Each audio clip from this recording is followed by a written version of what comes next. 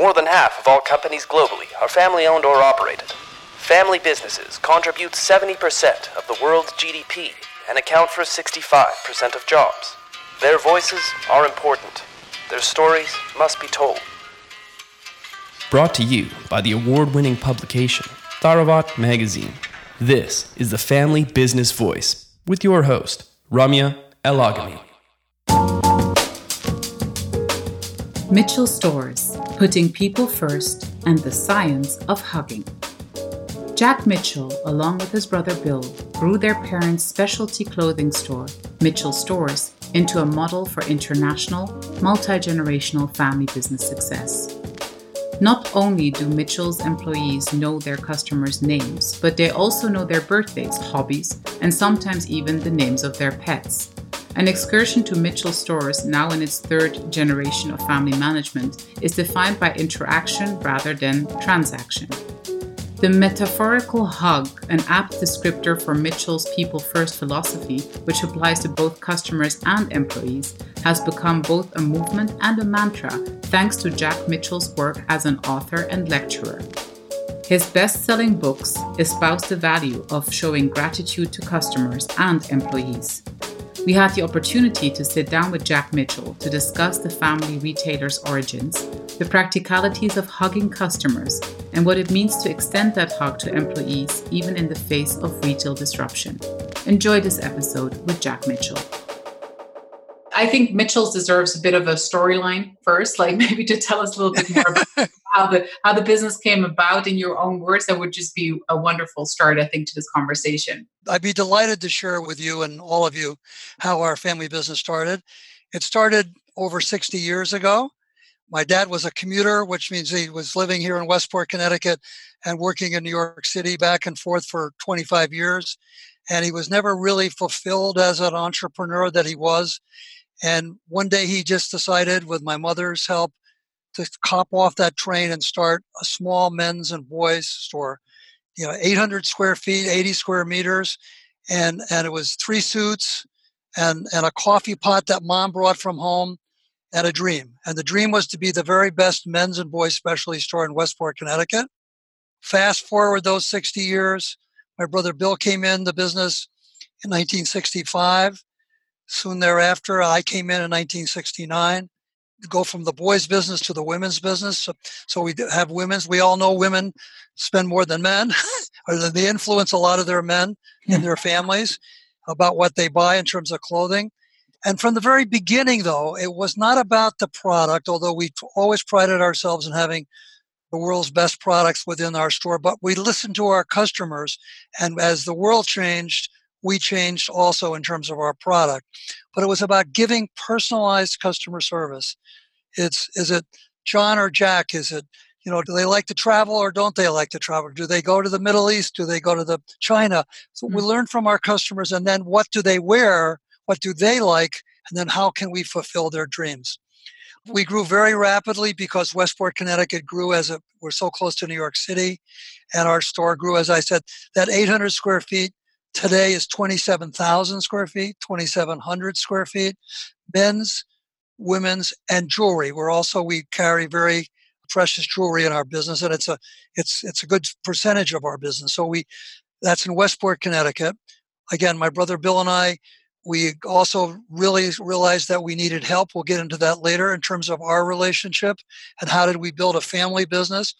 By the time my brother Bill and I both came in, by the time I came in, few years later, if you remember, my mom and dad were 55 years old.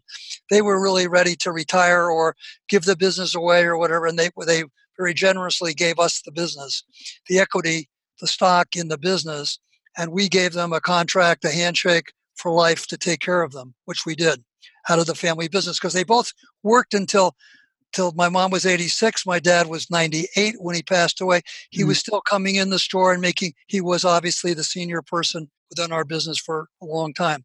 But we took the business, my brother Bill, and we hired a very important person, David Bork, who was our family business consultant in 1985. I know him very well, actually, David. He's a lovely person. Yeah, I do. Yeah. It was a real turning point for us because after we spent a couple of years, just my brother Bill and I, talking with David, and he outlined for us, because he works with family businesses, as you know, throughout the world. He was just starting his practice in really 84, 85. And we became one of his, we listened to him. And we listened to him. And what we did was we resolved our issues. We of the roles we play. We have, my brother Bill and I look alike, we talk alike, but we have very different skill sets. My brother Bill is the one that really is on the selling floor. I'm on the selling floor too, but Bill is the heart and soul of the business, and he knows everybody, and they all know him. You know, I'm more the business side, and so forth. So we sorted our roles out, and then we also agreed that we needed a family advisory board, but it needed 5 or 6 outside family business people. So David was the first chairman of the board, just to get us started, of how we've met 4 times a year, quarterly, since 1986 or 1987.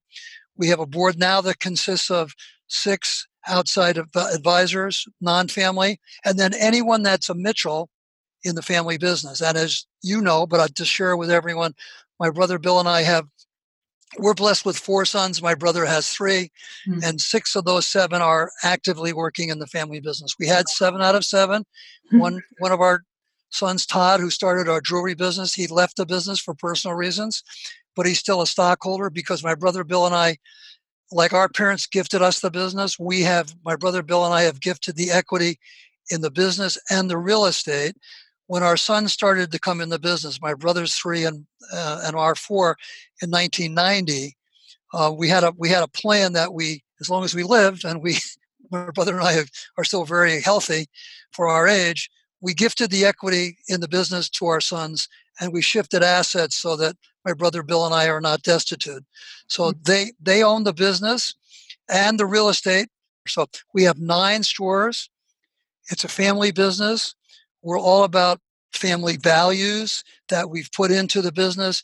We have a mission that is making people feel great. And the vision is to be the best specialty stores on the planet. What a great story. There's such an interesting difference between, how you and Bill came into the business, taking over from your parents. Yes. and taking care of them. Huge difference to you having 7 family members, 7 sons, basically in the 3rd generation, in terms of how they came on board. I'm just curious to understand the differences between, because usually when the 2nd generation takes over, I'm a 2nd generation myself with my 2 sisters.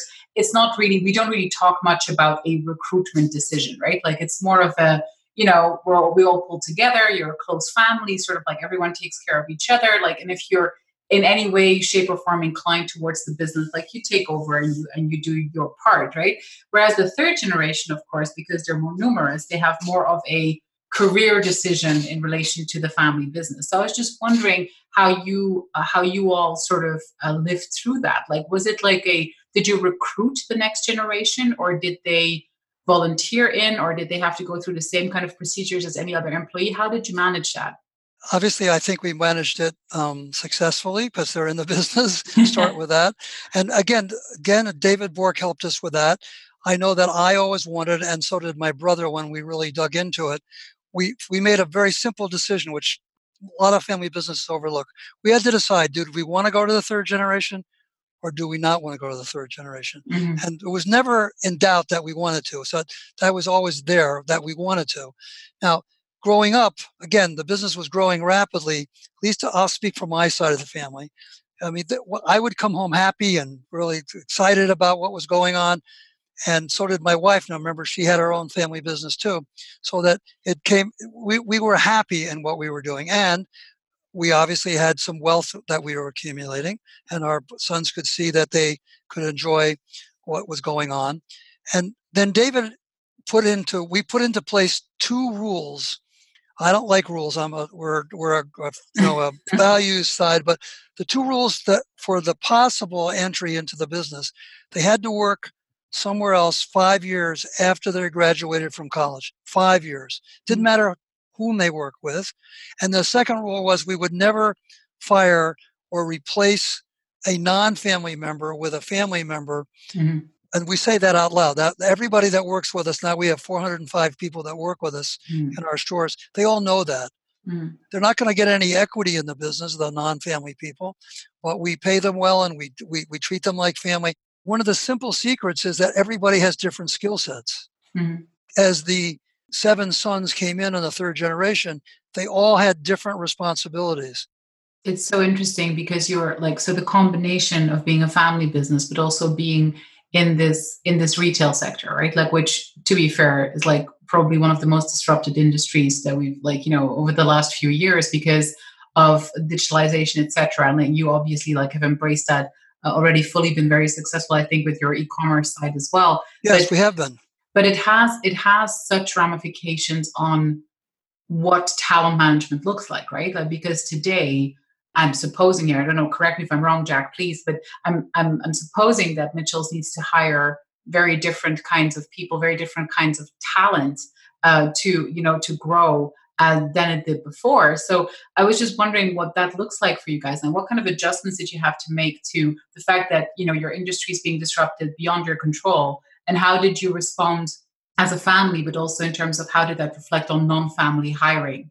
Yes and no. I mean, yes, we had to hire different skill sets and backgrounds of people in order let's take the data side. I mean, Russell, because of his background, he's the oldest son. And then Todd came in, the one that was there for quite some time and started our jewelry business as well. He worked for Apple. Todd worked for Apple. Russ worked for IBM.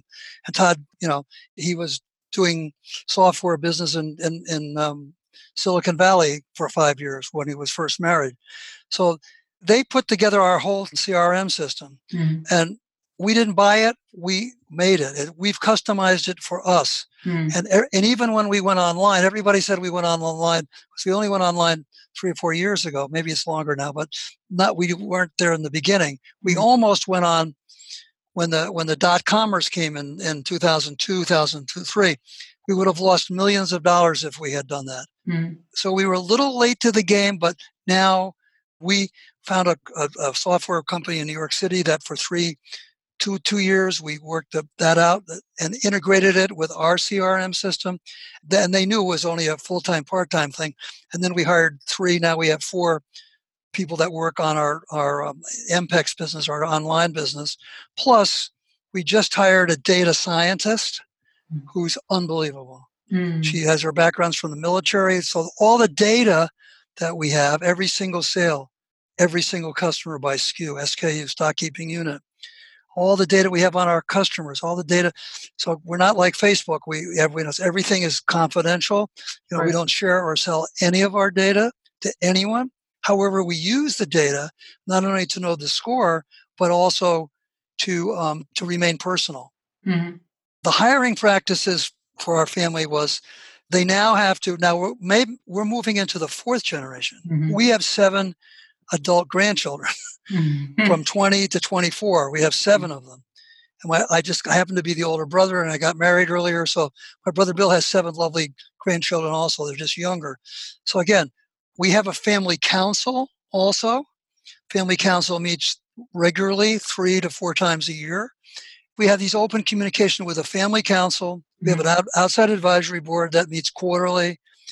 On compensation, which is one of the big things in family business, obviously. We're a meritocracy, and we have there used to be the compensation committee consisted of my brother and myself and Russ and Bob, who were the co-CEOs. Now, Bill and I have stepped off that, and we have 2 of the non-family board members. So Jack, it's so interesting, right? I want to explain here in this conversation, I think it's very important that we touch upon this. And not only did you guys manage to find a structure that works for you, but obviously, then is a very balanced mix between family talent and non-family talent, which works really well together through structuring and strong communication. But what I love about your story is that you've done something that I think very few people, or we've rarely seen it go into that direction. You've taken the things that you've learned from your family business, and you're now teaching all of those big corporate names how to do it, which I just love. You know what I mean? Like, I just love the fact that, because you usually hear the opposite story, right? Like family businesses measuring themselves with big corporates and multinationals.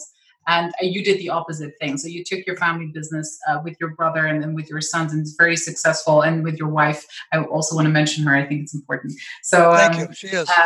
I'm sure she is. And so I think that what's interesting for us now is to understand this journey, how you extrapolated your own experience and poured that into which you called yourself the Hugging Company. I'm going to just like quote you here, like in the Hugging Company, and started with the books and really looked outwards and inwards to the organization and have been extremely successful with that.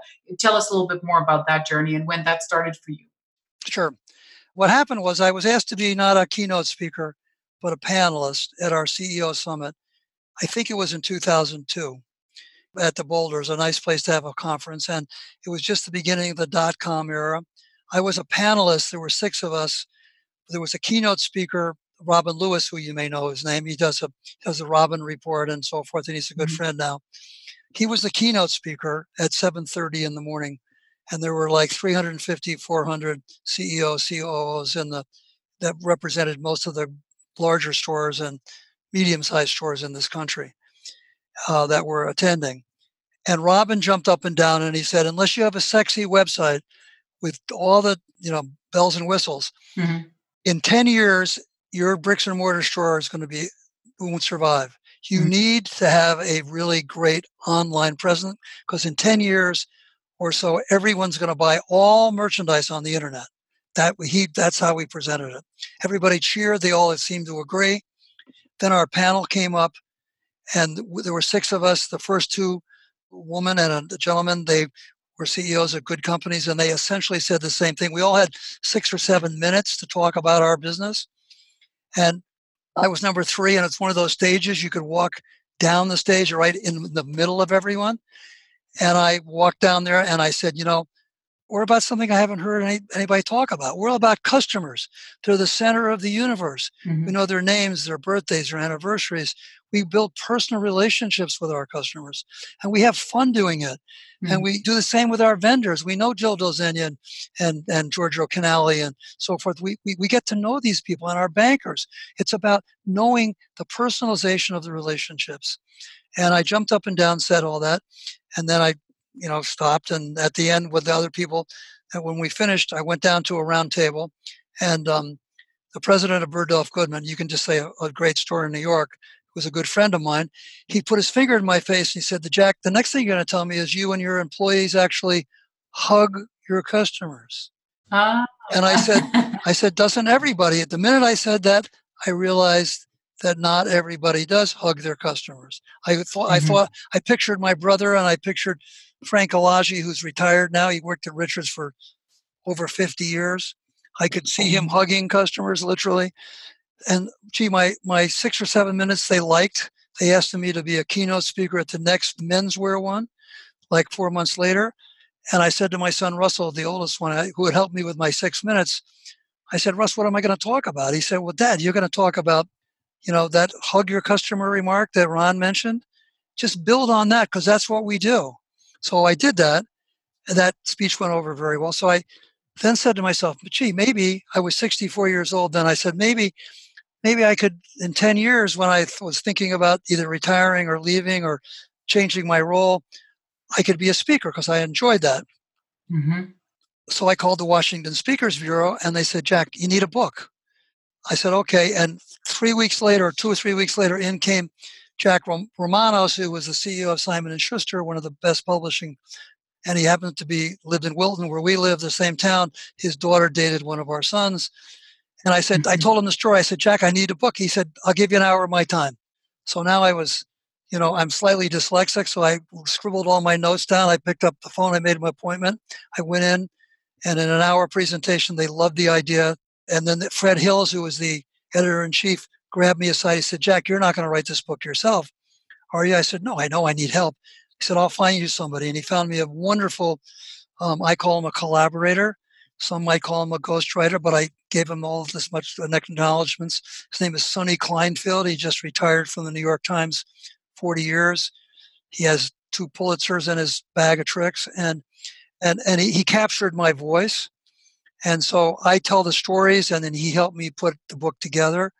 And, the book became a bestseller. So what do you say about like, what do you say to people who take this sort of like stance and saying like, well, who take this attitude and who talk about like, technology as being something that can actually like eliminate certain jobs and stuff like that. And it should, what is your sort of like attitude towards that? And how does it feed into, what your principles were when you were writing the books? I think technology, we believe in technology. We embrace technology, but we embrace it within our value structure and our mission and our vision of who we want to be. I mean, we definitely know that there's a big thing out there called the internet. And I mean, obviously we have a store in Seattle. You can imagine the customers that we have with Microsoft and Amazon there. So we feel that we can continue to have a bricks and mortar channel of distribution be the primary one and bricks and mortar do exist. However, our online business, it isn't only, but it's primarily set up to enhance the shopping experience of our current customers, because our current customers are buying online and they're buying in the store. So we have things like, Nordstrom's just started this, but we've done it since we began. Reserve in store. You see a pair of Manolo Blahnik shoes and you're a size 7.5 and we don't have it, but we have it. You can see it right picture of it in San Francisco or in Seattle. We have it there. So we ship it into you. You don't have to buy it. If you want to buy it, fine. But you bring it into the store, and let's say you're living in Westport. So you bring it into the Westport, we'll bring it in for you next Tuesday. We'll have it for you. And you like it. If you want it, buy it. Or maybe it doesn't fit, it does right. Or so you don't have to return it and all the nonsense that goes on with that. So but we are finding customers that are buying, 80% online. It's and the business is growing rapidly, certainly percentage wise, enormously. But it's not. It's still, again, I'll give you the number, but I probably will take it out. Only 4 or 5% of our business. But that's quite a normal quota at the moment, isn't it? Because overall, I think online retail purchase is still at about 15% of overall purchase yet. So it's basically pretty much aligned with what we see out there, right? Right, exactly. Yeah, probably right. Yep. And we have found out with our data being so sophisticated in the data side, without sounding presumptuous, is more profitable with the bricks and mortar than it is online. Jack, I think we could go on for hours. I'm going to cut it out there.